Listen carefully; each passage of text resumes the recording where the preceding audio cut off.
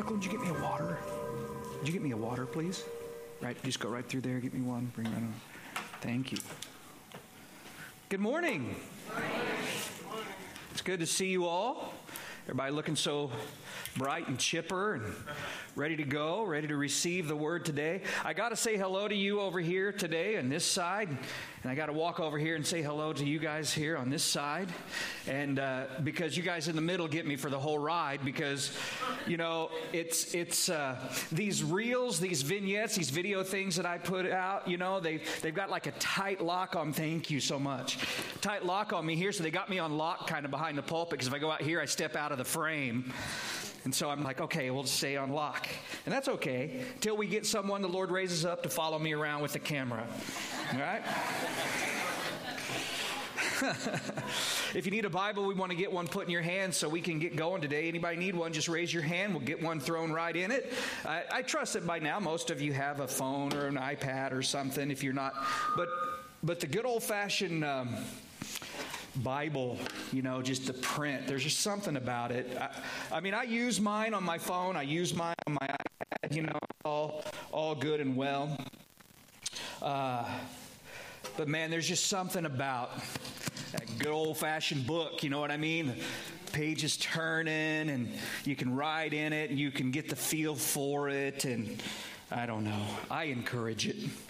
Let's take our Bibles, turn in them. Guys, we're going to finish the book of 1 John today, chapter 5, verses 14 through 21. John signs it off. He just says, hey, keep it real, you know. So you ever see anyone, that's how they lead. You go, hey, man, keep it real. No? Jody says it sometimes. Keep it real. Well, John said it first. And so essentially that's what the title, that's what we're calling the message today, keep it real. Father, we thank you so much just for gathering us together, and we pray, Lord, that you would take us and teach us, Lord, by the power of your Spirit. We are just vessels, Lord, just in your hands. You are the master potter. We are just clay, and we're praying that you would form us, that you would fashion us after your own image. And so give us ears to hear you, Lord. We ask in Jesus' holy name. Everybody say, Amen. Amen. What a wonderful journey 1 John has been. John has written to us in a profoundly simple, straightforward, and powerful way. His overwhelming emphasis upon Jesus Christ, who he is in truth, who you are in him, what your life will look like if you truly belong to him. And his heart has been to assure us of the fact that salvation is in Jesus Christ. It's found only in Jesus Christ, and there is no other name under heaven given among men by which we must be saved. You've trusted in him. You've been saved by him. Now continue to trust in him, and don't be shaken or led down a path that drifts away from him. Keep confidence in the simplicity which is in Christ. Okay, so let's take our attention. Jared, you want to pull me back just a little bit? That'd be fantastic, or whoever's up there, just a little bit. Let's take and turn our attention back to verse 13 of chapter 5 that we might kind of fall into where we are today. Verse 13. These things I have written to you who believe in the name of the Son of God, that you may know that you have eternal life, and that you may continue to believe in the name of the Son of God. In other words, don't second guess the power of God to save you by grace through faith in Jesus Christ. Don't add to the gospel. Don't take away from the gospel, but just continue to believe in the name of the Son of God. Keep confidence in Christ. Now, the author of the book of Hebrews put that like this. He said, let us hold fast the confession of our hope without wavering, for he who promised is faithful. And guys, it's with this encouragement to trust in the faithfulness of God that John begins to kind of wrap up, wind down, move toward the close of his letter. And so with that, we're going to look beginning in verse 14. He says, now this is the confidence that we have in him, that if we ask anything according to his will, he hears us. And if we know that he hears us, whatever we ask, we know that we have the petitions that we have asked of him. And so having developed this idea of keeping confidence in Christ for our salvation and our sanctification, John now takes this same principle and applies it to our prayer lives. Guys, if you can trust the Lord to save you, to pull you out of the miry clay and establish you, then you can trust Him to hear you and respond to you when you call to Him. It's almost as if He's reasoning from the lesser to the greater. If God heard you when you were a sinner and there you were in your reprobate form and you were crying out to Him, you were calling upon Him and He heard you, He responded to you, how much more now that you're His child can you trust that He will hear your cry, He will hear your prayer and your petition? He says, now this is, and underline the word there in verse 14, this is the confidence we have in Him. And this word confidence, more literally, it means freedom of speech. It speaks of boldness. It speaks to the fact that we can come to God openly, transparently. There is no need for ambiguity or walking on eggshells. Quick question. Have any of you ever been in a situation where you feel like you really can't speak openly or plainly to someone? You know, I mean, you feel like you're walking on eggshells around them, and the slightest word that hits them wrong will set them off or somehow be taken and turned back against you or cause some kind of difficulty or resistance to you. Anybody felt that ever? Yeah, well, John says, listen, there's none of that kind of thing with God. You can come to Him, you can speak openly with Him about what's in your heart, what's on your mind. Again, in the words of the writer of Hebrews, let us therefore come boldly, confidently to the throne of grace that we might obtain mercy and find grace to help in time of need.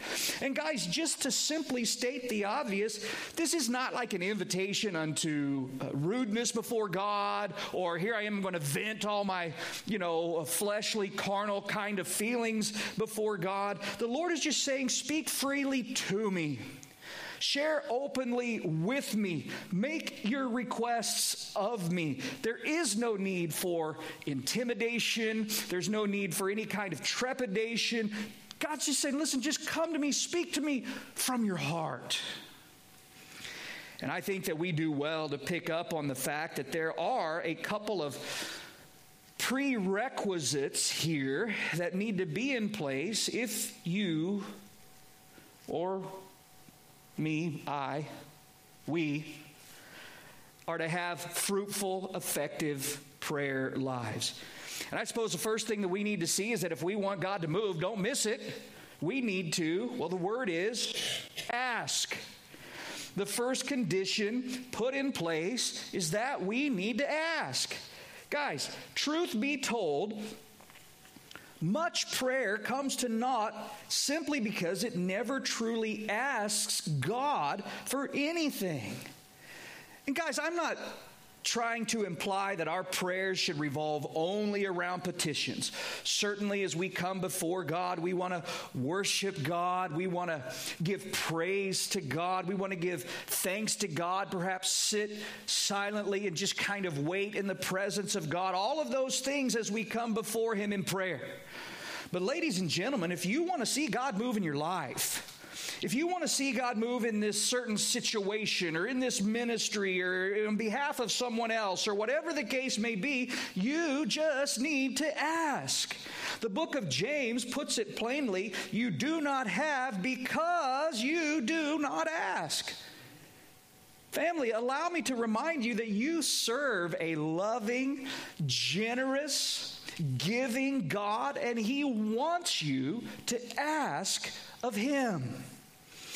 Again, reasoning this time from the greater to the lesser. Guys, if God did not withhold His only Son from us, the greatest gift that He could ever give, but freely gave Him out of His great love for us, how then, or why then, would He ever withhold something lesser from us if it would truly bless or benefit us within the context of His plans and His purposes for our lives? But oftentimes people simply don't ask. A lot of times they just supply God with information. You know, you've heard the informative prayer. And the truth is, it's like as if God doesn't already know. And here they are, and oftentimes it's in a prayer circle or sitting of some kind, and we've all been guilty of this. In reality, we're kind of using the covering of prayer to inform everyone what's really going on, and maybe they'll begin to pray for us or whatever the case may be. But the truth is, they give God the details of their problem or describe the situation that they're facing, and what I say is, they're circling the runway. They're circling the runway, but they never really land the plane. They never get to the petition. They don't ask God. They inform God. They don't ask God. And look at this next word. John says you can ask, oh my, underline it, circle it, highlight it, anything. Guys, there is absolutely nothing that you cannot talk to God about. There is nothing swirling around in your heart or in your mind that you can't bring before God, that you can't seek to glean the heart of God concerning the matter. I want you to be sure of the fact that there is no part of your life that God does not care about. There is no detail too small. There is no problem too big, but that we can't bring it to Him and lay it down before Him. As Paul the Apostle said, in everything. Guys, not by some things, the really big things, the majority of things, or every now and then something. He says, everything by prayer and supplication with thanksgiving, let your requests be made known to God. Ladies and gentlemen, I simply do not see a caveat or an exception in this verse. And so we sang the song, oh, what peace we often forfeit. Oh, what needless pain we bear. All because we do not carry, what's the word? Everything to God in prayer. Family, I just cannot stress it emphatically enough. God wants you to ask of Him. Jeremiah chapter 33 and verse 3, call to me, God says, and I will answer you and show you great and mighty things which you do not know. You want to know? You got to ask. Jesus said, ask and it will be given to you. Seek and you will find. Knock and it will be open to you. For everyone, what are the words? Who asks, receives, and he who seeks, finds, and to him who knocks, it will be opened. And friends, you should know that the verb tense in what Jesus said there and what we just read here, what John said, are identical. In other words, the idea is ask and keep asking. Don't stop asking. And I'm not saying that you can ask God for anything and that He'll give you anything you ask for, right? What I am saying is that there is no part of your life or the worries or the wanderings, the whatabouts in your heart that you cannot bring, that you should not bring to God. You know, I've run across a number of people. It's not really even an anomaly. It's a little more rare, but it's not altogether uncommon. I've run across a number of people over the years who tell me that they never ask God for anything.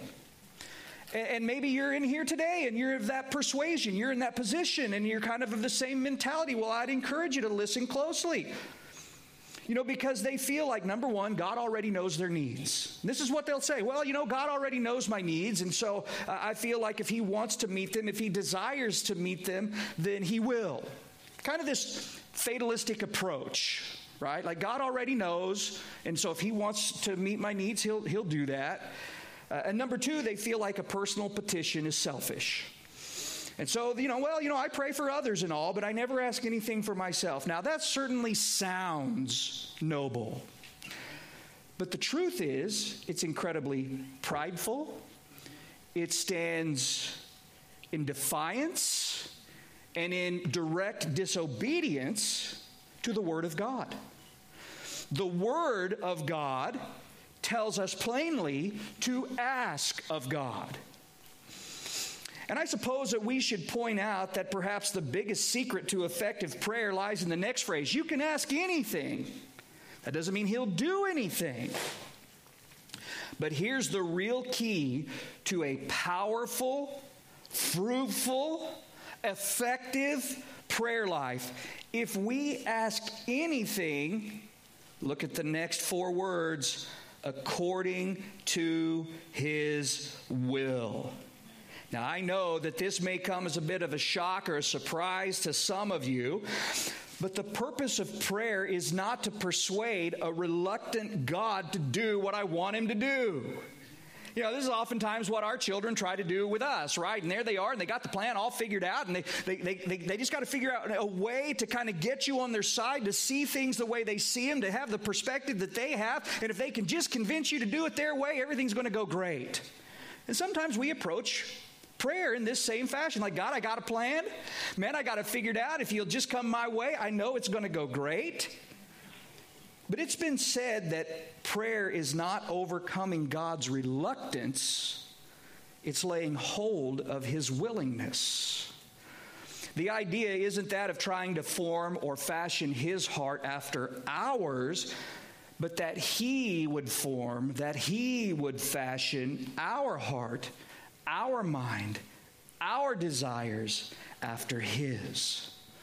It's about lining our will up with His, not getting His will in line with ours. One commentator said this: prayer is not a convenient device for imposing our will upon God or for bending His will to ours, but the prescribed way of subordinating our will to His. It is by prayer that we seek God's will, embrace it, and align ourselves with it. Every true prayer is a variation of the theme, your will be done. Now, perhaps you're there and you're sitting there and you're sort of thinking, you know, Pastor Jeff, I don't get it. I mean, if God has a will and He wants to perform His will, then why doesn't He just do it? Why is He waiting around for me to ask Him to do it? That's a good question, isn't it? I mean, if God has a plan, if His will is in effect, He wants to perform it, why doesn't He just do it? Why is He waiting around for me to ask Him?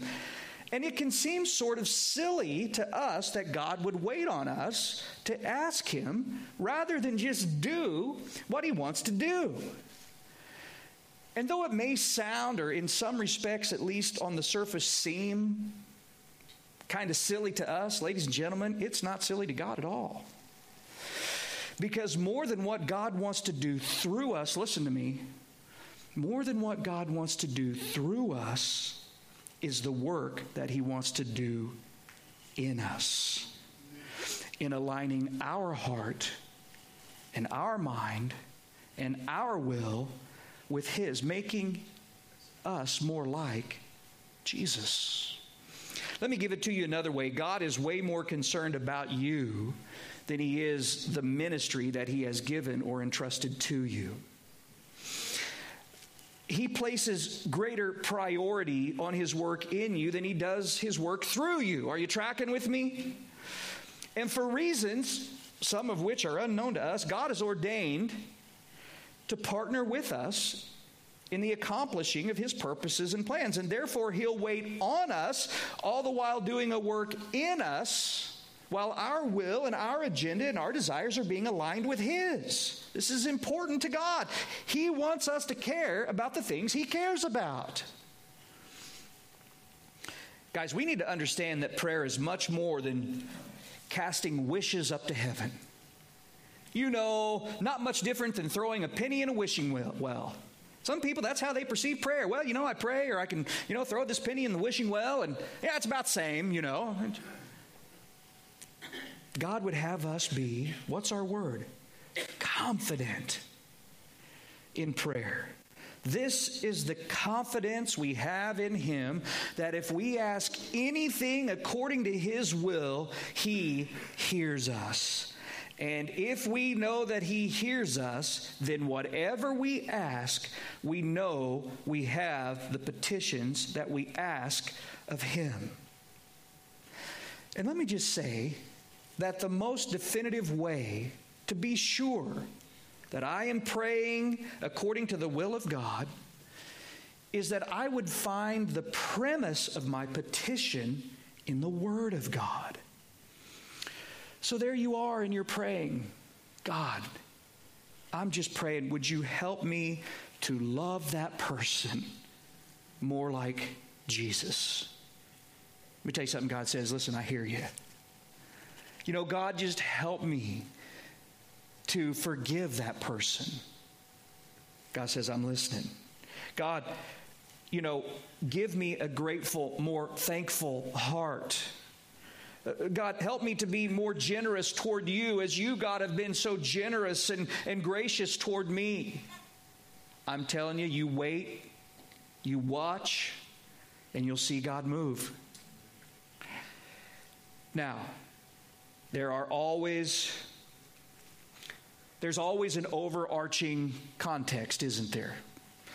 There are certain things that can hinder our prayer lives. The Bible says, if I regard iniquity in my heart, the Lord will not hear. Here I am. I'm hanging on to. I'm kind of clinging to. I'm sort of marinating in. I'm harboring some sin in my life. Well, then my prayer life is going to be hindered. The Bible says that if my relationship with my spouse is not as it should be, husbands, wives, then my prayer life is hindered. And so, you know, if you're in a place where it seems like your prayers aren't really rising much higher than the ceiling, well, I would encourage you would do well to consider the things we've talked about. And you might pray a prayer kind of like David did in Psalm 139. You remember what he said? He said, search me, O God, and know my heart. Try me and know my anxieties, and see if there is any wicked way in me, and lead me in the way everlasting. You know, God, I'm looking, I'm searching, I'm seeing, I'm trying, I'm weighing myself in the balance. I'm not finding anything, and maybe I'm blind. God, I'm asking you to search me. I'm asking you to show me. I'm asking you to test me and try me. You know, put me in the refiner's fire, as the case may be. And if there's any wicked way in me, oh God, if there's anything that you would want to change in me, that you would want to do different in me, you see, you are the good shepherd. I am the sheep of your hand, oh God. You lead me in the way that I should go. Are you guys with me? Okay. Now look at verse 16. If anyone sees his brother sinning a sin which does not lead to death, he will ask, and he will give him life for those who commit sin not leading to death. There is sin leading to death. I do not say that he should pray about that. Look, all unrighteousness is sin, and there is sin not leading or not to death. You know,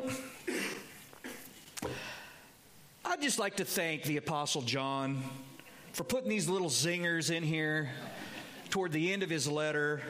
You know, this is he who came by water and by blood, not by water only, but by water and blood, you know, and you know, there is sin not leading. If you see someone leading, you know, sinning a sin leading to death, I'm not telling you to pray about that. There is sin that doesn't lead to death and all this. And like, leave guys like me, like 2,000 plus years later, to kind of wrestle with and try and figure out. And I mean, thanks, John. I appreciate that, you know. Well, let's just start with this. If anyone sees his brother sinning, full stop, he will ask. When you see a brother or a sister in sin, John says the first thing we should do for them, which too often in reality becomes the last thing we do for them, is pray. People often feel it's their duty to expose them first. You know, send out a few concerning text messages so that others can pray and all. But I don't read here where John says if anyone sees his brother sinning, he should alert other folks. You see that there? I don't see it.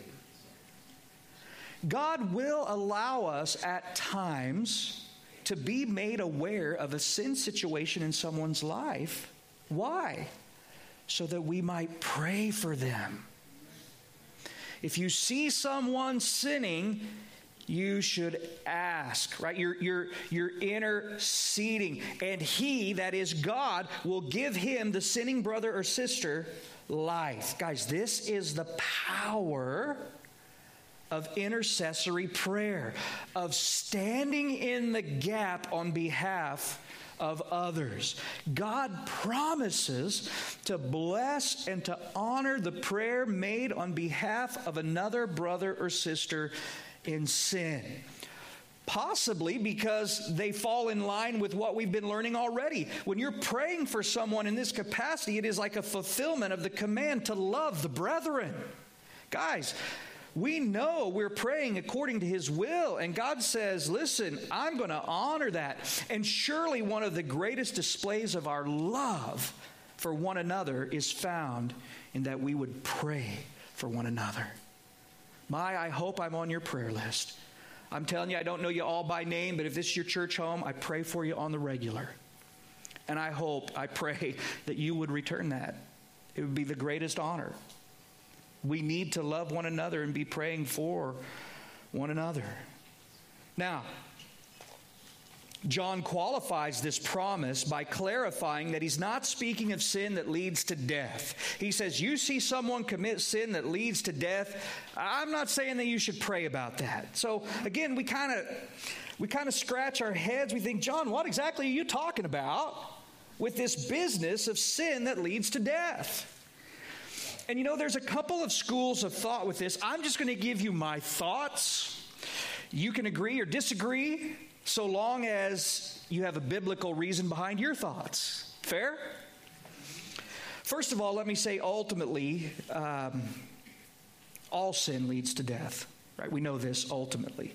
The Bible is clear. The wages of sin is death. And by the way, to digress just a little bit here, this statement, the wages of sin is death, should be shocking, should be sobering to say the least, and should provoke a heart of repentance in each and every one of us. Guys, the wages, the reward of sin is death. Guys, imagine someone putting out an ad for a job opening. And there you are, you're reading through the paper or the online ad, whatever the case may be. And it sounds like a pretty good job. Sounds pretty exciting, fairly exhilarating. You read on, you're thinking, man, I wonder what it pays. And so you're reading there, and it says, you kind of begin to, you get confused. You look under the wages because it just says, you're deaf. Guys, you would be like, yeah, thanks, but no thanks. I don't care how fun it is. I don't care how exciting it may seem. I just don't care what the job is. I'm not going to do this for this guy if the wage, the reward is the fact that I got to die. But people do this for sin all the time. It's like sin comes along and says, hey, I got a little something I'd like you to do for me. You're going to think it's awesome. Man, you're just going to enjoy the thunder out of it. And people are like, cool, what will you give me if I do this for you? And sin says, death. I pay in death. And they're like, well, it's awesome. Sign me up, partner. It makes no sense. But we're so quick to entertain it, to engage in it, to submit ourselves to it, rather than really think about it. And this is why the Bible says, all that everybody says, but what will you do in the end? Guys, you got to think things through. But what John is talking about here, it seems to me, is sin that is punished by death. In other words, not the ultimate, eventual, or even eternal sense of the word, but the removal of the person from the planet. In other words, death being a rapid consequence because they're in a place where things are only going to get worse if they remain. Some wonder if John is speaking of the blasphemy of the Holy Spirit here. I don't think so. It doesn't seem to me to be so, and here's why. He calls the person a brother. If you see a brother, he's speaking of a fellow believer. And the Bible demonstrates again and again, ladies and gentlemen, that there is sin that leads to physical death of the believer. God essentially saying, enough is enough. Son, daughter, you're coming in. You're done playing for the day. You're coming inside. It's time to come home. And we see it, guys, in a sense, and this one might sort of like unsettle you or maybe make you go, wow, I never really looked at it that way. But we see it in a sense, even in the life of Moses, don't we? Think about that. Remember when Moses, there he was out in the wilderness and the people were griping. He went in, he was interceding on behalf of the people, and God said, I want you to go out there, Moses, just speak to the rock. You've already struck the rock once. That's what I encouraged you to do. I instructed you to do. This time I'm telling you, just go speak to the rock, and the waters are going to flow. People are going to be saved. And so Moses goes out there, and he's like, you rebels, and why must we, and he gets all upset, and he gets angry, and wham, and he hits the rock. Now, God moved, but God didn't approve, did he? And I'm going to tell you guys, that's a lesson. That's a life lesson. Just because God's moving doesn't mean God's always approving. Right? And so water flowed. Everyone was saved. But then God was like, Moses, step in my office, man. And so you remember what happened. Moses was in perfect health when it came time to enter the promised land. He even, he was like, God, please, I want to set my. God said no. Because of the way that he misrepresented God. And so God took him home rather than let him cross over the Jordan. Took him up on the mountain and said, it's time to come home, son. Nadab and Abihu, remember them? Immediately struck by God when they offered profane fire at the inauguration of the priestly ministry in Leviticus chapter 10. Abihu? Yeah, that's his name. We could speak of Korah and his clan in Numbers chapter 16. You could speak of Uzzah or Uzzah, however you want to say his name, 2 Samuel chapter 6. There he was, dancing, celebrating in the midst of the assembly. In the ark, the oxen stumble. The ark starts to fall off. Bam, he reaches out and grabs the ark. God strikes him dead immediately. In the book of Acts, you have Ananias and Sapphira under the pretense of giving all to the Lord, and they were struck dead by God because they lied to the Holy Spirit. In the book of 1 Corinthians, Paul speaks of those who were getting drunk during the time they were to be honoring the Lord's Supper. And he said, for this reason, many are weak and sick among you, and many sleep. That is, they've died. For if we would judge ourselves, we would not be judged. But when we are judged, we are chastened, disciplined by the Lord, that we may not be condemned with the world. I would venture to say this happens probably more often than we even realize. God's not afraid to just bring people home when they come to a place where things are only going to escalate in an unhealthy manner if they remain. Now, John is clear, not every sin is punishable by death, or else we'd just all die immediately, wouldn't we? And the reason that he doesn't, which sin is it? What sin leads to death? Well, the reason he doesn't name a specific sin that's punished by death is probably because it would be something different in your life than it would be in my life. Moses misrepresented God. Korah came against the servant of God. Uzzah disobeyed the word of God. Ananias and Sapphira played the hypocrite. You remember that? We've given all, when in reality they hadn't. Man, imagine, I surrender all. We sing the song. Bam, we all just die. Because you really don't. You're not, have you really given all? And so I'm just saying, God searches the heart. Now, having said that, I need to say this. It is wrong for us to think that any believer who experiences an untimely death is being punished by God or under the heavy hand of God's chastening. That simply isn't true. But John says here that when a brother is sinning a sin that leads to death, he says, man, you can pray if you want. But if God's determined to bring them home, He's going to bring them home. Okay? My personal persuasion is that you see someone in sin, God, reveals or exposes a sin in their life to you. Listen to me, err to the side of prayer. If in other words, what I'm saying is, I don't presume to know the heart of God in chastening each of His children. And so why not pray? John doesn't forbid prayer. In fact, his whole point is to encourage prayer. And you can write it down, look it up later. I'm sure Galatians chapter 6 and verse 1 fits in here somewhere. But all unrighteousness is sin. John is clear about that. And not all sin leads to rapid corrective judgment. And so I say, let's just be careful to pray for one another, for restoration and reconciliation to God. Now, in verse 18, guys, we're not too far from finished. Stay with me. We know that whoever is born of God does not sin, but he who has been born of God keeps himself, and the wicked one does not touch him.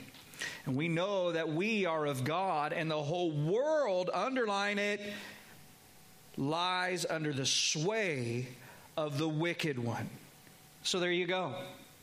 If you're wondering why the world is so crazy, you're wondering why the world's so upside down, so reprobate, so debased, so immoral, so evil, so unfair and insane, now you know.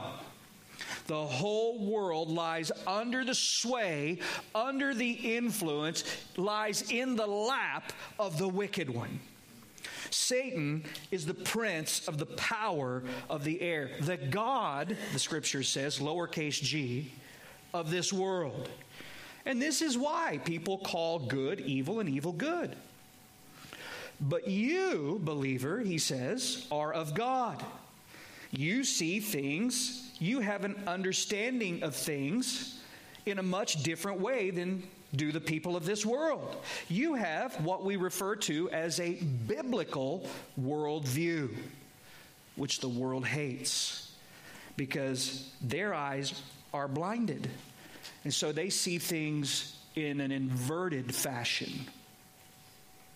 But as a child of God, now check it out, guys. This is a precious promise. As a child of God, the wicked one cannot touch you.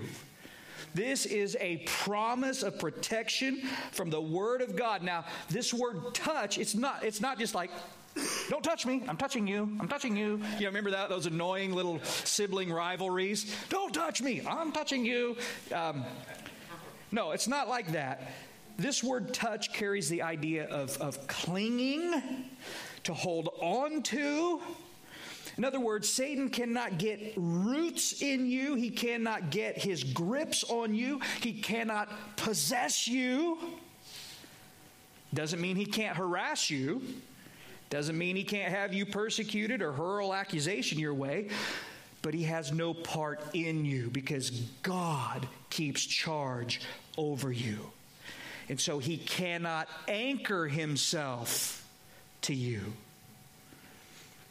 Now, as for the one born of God not sinning, guys, we dealt with this back in chapter 3 and verse 6. The verb tense is such that it speaks of a continual, habitual sin. In other words, it's not your lifestyle. If we say that we have no sin, we lie and the truth is not in us. John said that as well. The idea here, guys, is that Christ breaks chains of sin in your life. Sin no longer has dominion over you. You have been crucified with Christ that the body of sin might be done away with. Now, where it says, he who has been born of God keeps himself, two schools of thought on that. Number one, the believer has a role, has a responsibility before God, just as Jude said, to keep himself in the love of God.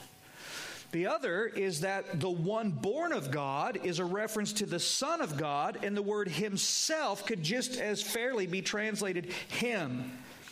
In other words, Jesus keeps you, and the wicked one doesn't touch you. Now, I don't really feel the need to split that hair because I believe both are true. Okay? Now, let's look at these last couple of verses. And we know that the Son of God has come and has given us understanding that we may know him who is true, and we are in him who is true, in his Son, Jesus Christ. This is the true God and eternal life. Little children, keep yourselves from idols.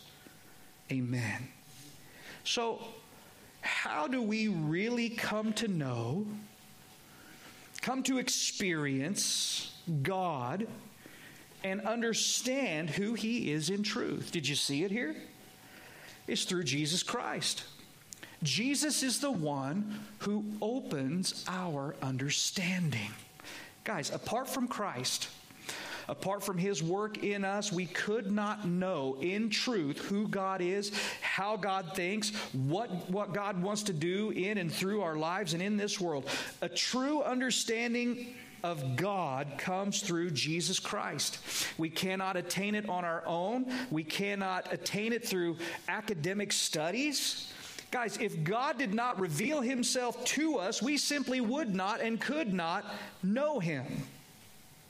Now, and by the way, we're getting ready to close, so whoever's coming forward now. But I want you to look at this emphatic, this radical declaration of deity here before we close. Look at it here at the end of verse 20. It says, and we are in him who is true, in his Son, Jesus Christ. This is the true God and eternal life. Guys, this, that is Jesus Christ, is the true God and eternal life. Yes, Jesus was a man, guys. He was also God, the true God and eternal life. And he says, little children. And I love that because it implies influential. It implies being teachable, right? He says, little children, keep yourselves from idols. Now, is John speaking of these little trinkets carved of stone or fashioned out of wood or silver or gold? Perhaps. But context tends to point us toward false narratives of who Jesus is. Guys, John has spent all this time developing who Jesus is in truth.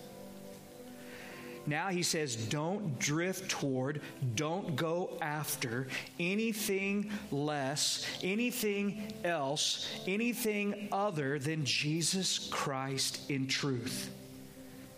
You know, God formed us after his image, and then man has a tendency to turn around and form God in his image. Make a God after his own liking, who approves what he wants. This is idolatry. Don't worship the Jesus of man's making.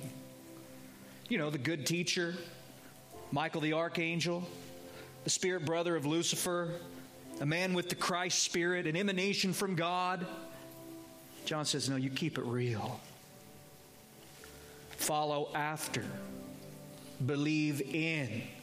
Cling to the true Jesus, fully man, fully God, the Savior of the world. Father, I pray that we always seek after Jesus Christ in truth. And God, that nothing else come between us. That we not lift our souls to another or some other thing in his place. And Lord, we long for the day when rather than this world being under the sway of the wicked one, that you rule and reign over the earth in perfect righteousness. God, we recognize that nothing will be truly as it should be until your Son, Jesus Christ, is ruling over the earth. And even so, we pray, come, Lord Jesus. And I just encourage you today, if you don't know the Lord, you're not ready to see Jesus face to face, I'd say, listen, don't delay. Turn from your sin. Trust in Him today. Why wait? Why put it off another day? I'm telling you, I was a relatively young man when I gave my life to Christ. I was 19 years old. And to this day, I can tell you my regret is that I didn't sooner. And so, such is the story, such is the case, such is the testimony of anyone I've ever met that waited, that delayed, that decided to wait for another time or opportunity to give their life to Jesus. Like, why? Why did I wait?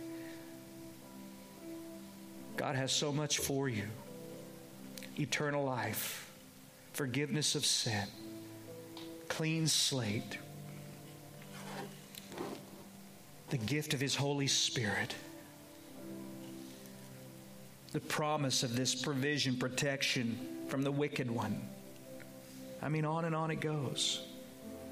His mercies are new every morning. Beauty for ashes, the oil of joy for mourning, the garment of praise for the spirit of heaviness. I mean, come let us reason together. Your sins like scarlet, I'll make it white like snow. This is the love of God. He has so loved you that He gave Jesus Christ for you. So if you just believe on Him, you'd never perish but have everlasting life. So maybe I'm just talking to hear my head rattle, or maybe this part of the message is just for you. And be that the case, I want to encourage you. I don't care how old or how young you are, who you've come here with. Those things are secondary. Those things are peripheral. The primary issue is, have you turned from your sin? Have you trusted in Jesus Christ? Not some variation of who you want Him to be, but who He is. The sinless Son of God, the Savior of the world. So I'm going to encourage you that if your heart's turning to the Lord in this fashion, you want to believe on the Lord, you're placing your faith in the Lord, I want to pray for you. And so I'd encourage you, I'd ask you to be bold and just to let me know who you are. Just show me your hand, and if I see your hand, I'll acknowledge it. You can put it back down. But I just want to give you a second and say, you know what, man? Yeah, this is me right here, right now. Anyone I can pray for?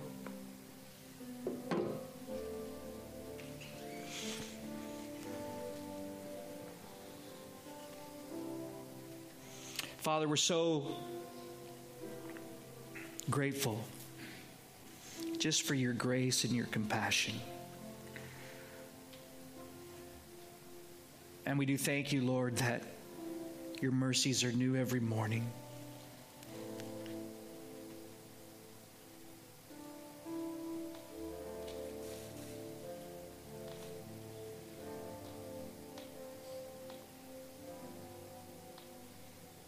And Lord, I just want to trust that Lord, you're touching and ministering to hearts, God. I don't know every need that's here, Lord, but I thank you that you do. And so, Lord, I just pray for that person who's struggling with anxiety or wrestling with depression or wondering what to do because of the situation or the circumstance. We thank you, Lord, that you are wisdom from God and righteousness. And I just pray that you just minister healing and hope. And Lord, maybe hearts that are turning back to you. Just saying, God, show me what to do. Maybe I don't know. I just don't know, Lord. Families that are divided or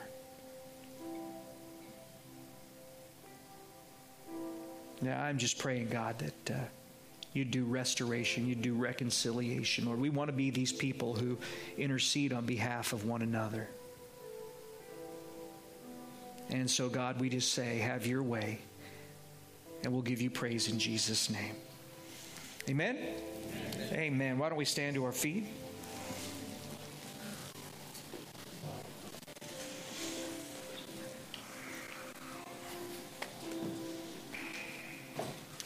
Well, Well, guys, may the Lord bless you, and may He watch out over you. May His word dwell richly in you, and may it bring forth fruit in you. Guys, so you're wondering, what are we gonna learn next week? Well, most of you that have been with us, you know, man, we're headed right back to the good old book of Isaiah. And man, like I said, I thought it was going to be a couple of months. Wound up being, I don't know, I'd have to look back, probably 6. I thought, oh, 1 John, there's 5 chapters. We'll just, we'll blast through it. And God had other plans, it's hard. It's just, listen, man, I mean, this is God's time. It's not my time, Chapter 28, if you want to read through and kind of get familiar with and pray over, start looking at that chapter and see what God might say to you and share with you, and then come and bounce it off, what we discover as a body. If you have any need for prayer, we want to encourage you that we're going to dismiss here. You can come right on down here. We'd love to pray for you and encourage you, whatever your need may be. And so, Father, once again, we're just praying that you go before us now. We thank you for your goodness toward us. We pray, Lord, that you help us to shine as a light, to be salt, Lord, in this dark and decaying world. Father, that we would go forth from here, Lord, and not just kind of allow the seed of your word to be snatched away or to, fizzle out or not take root, but that, God, you would just use us, that we would be infectious with your love and encouraging others to come and see and to taste of your goodness, for surely you are good. And so we just... Lord, thank you for moving and ministering in Jesus' name. Amen. God bless you guys. Have a wonderful Sunday. And we'll catch you next time.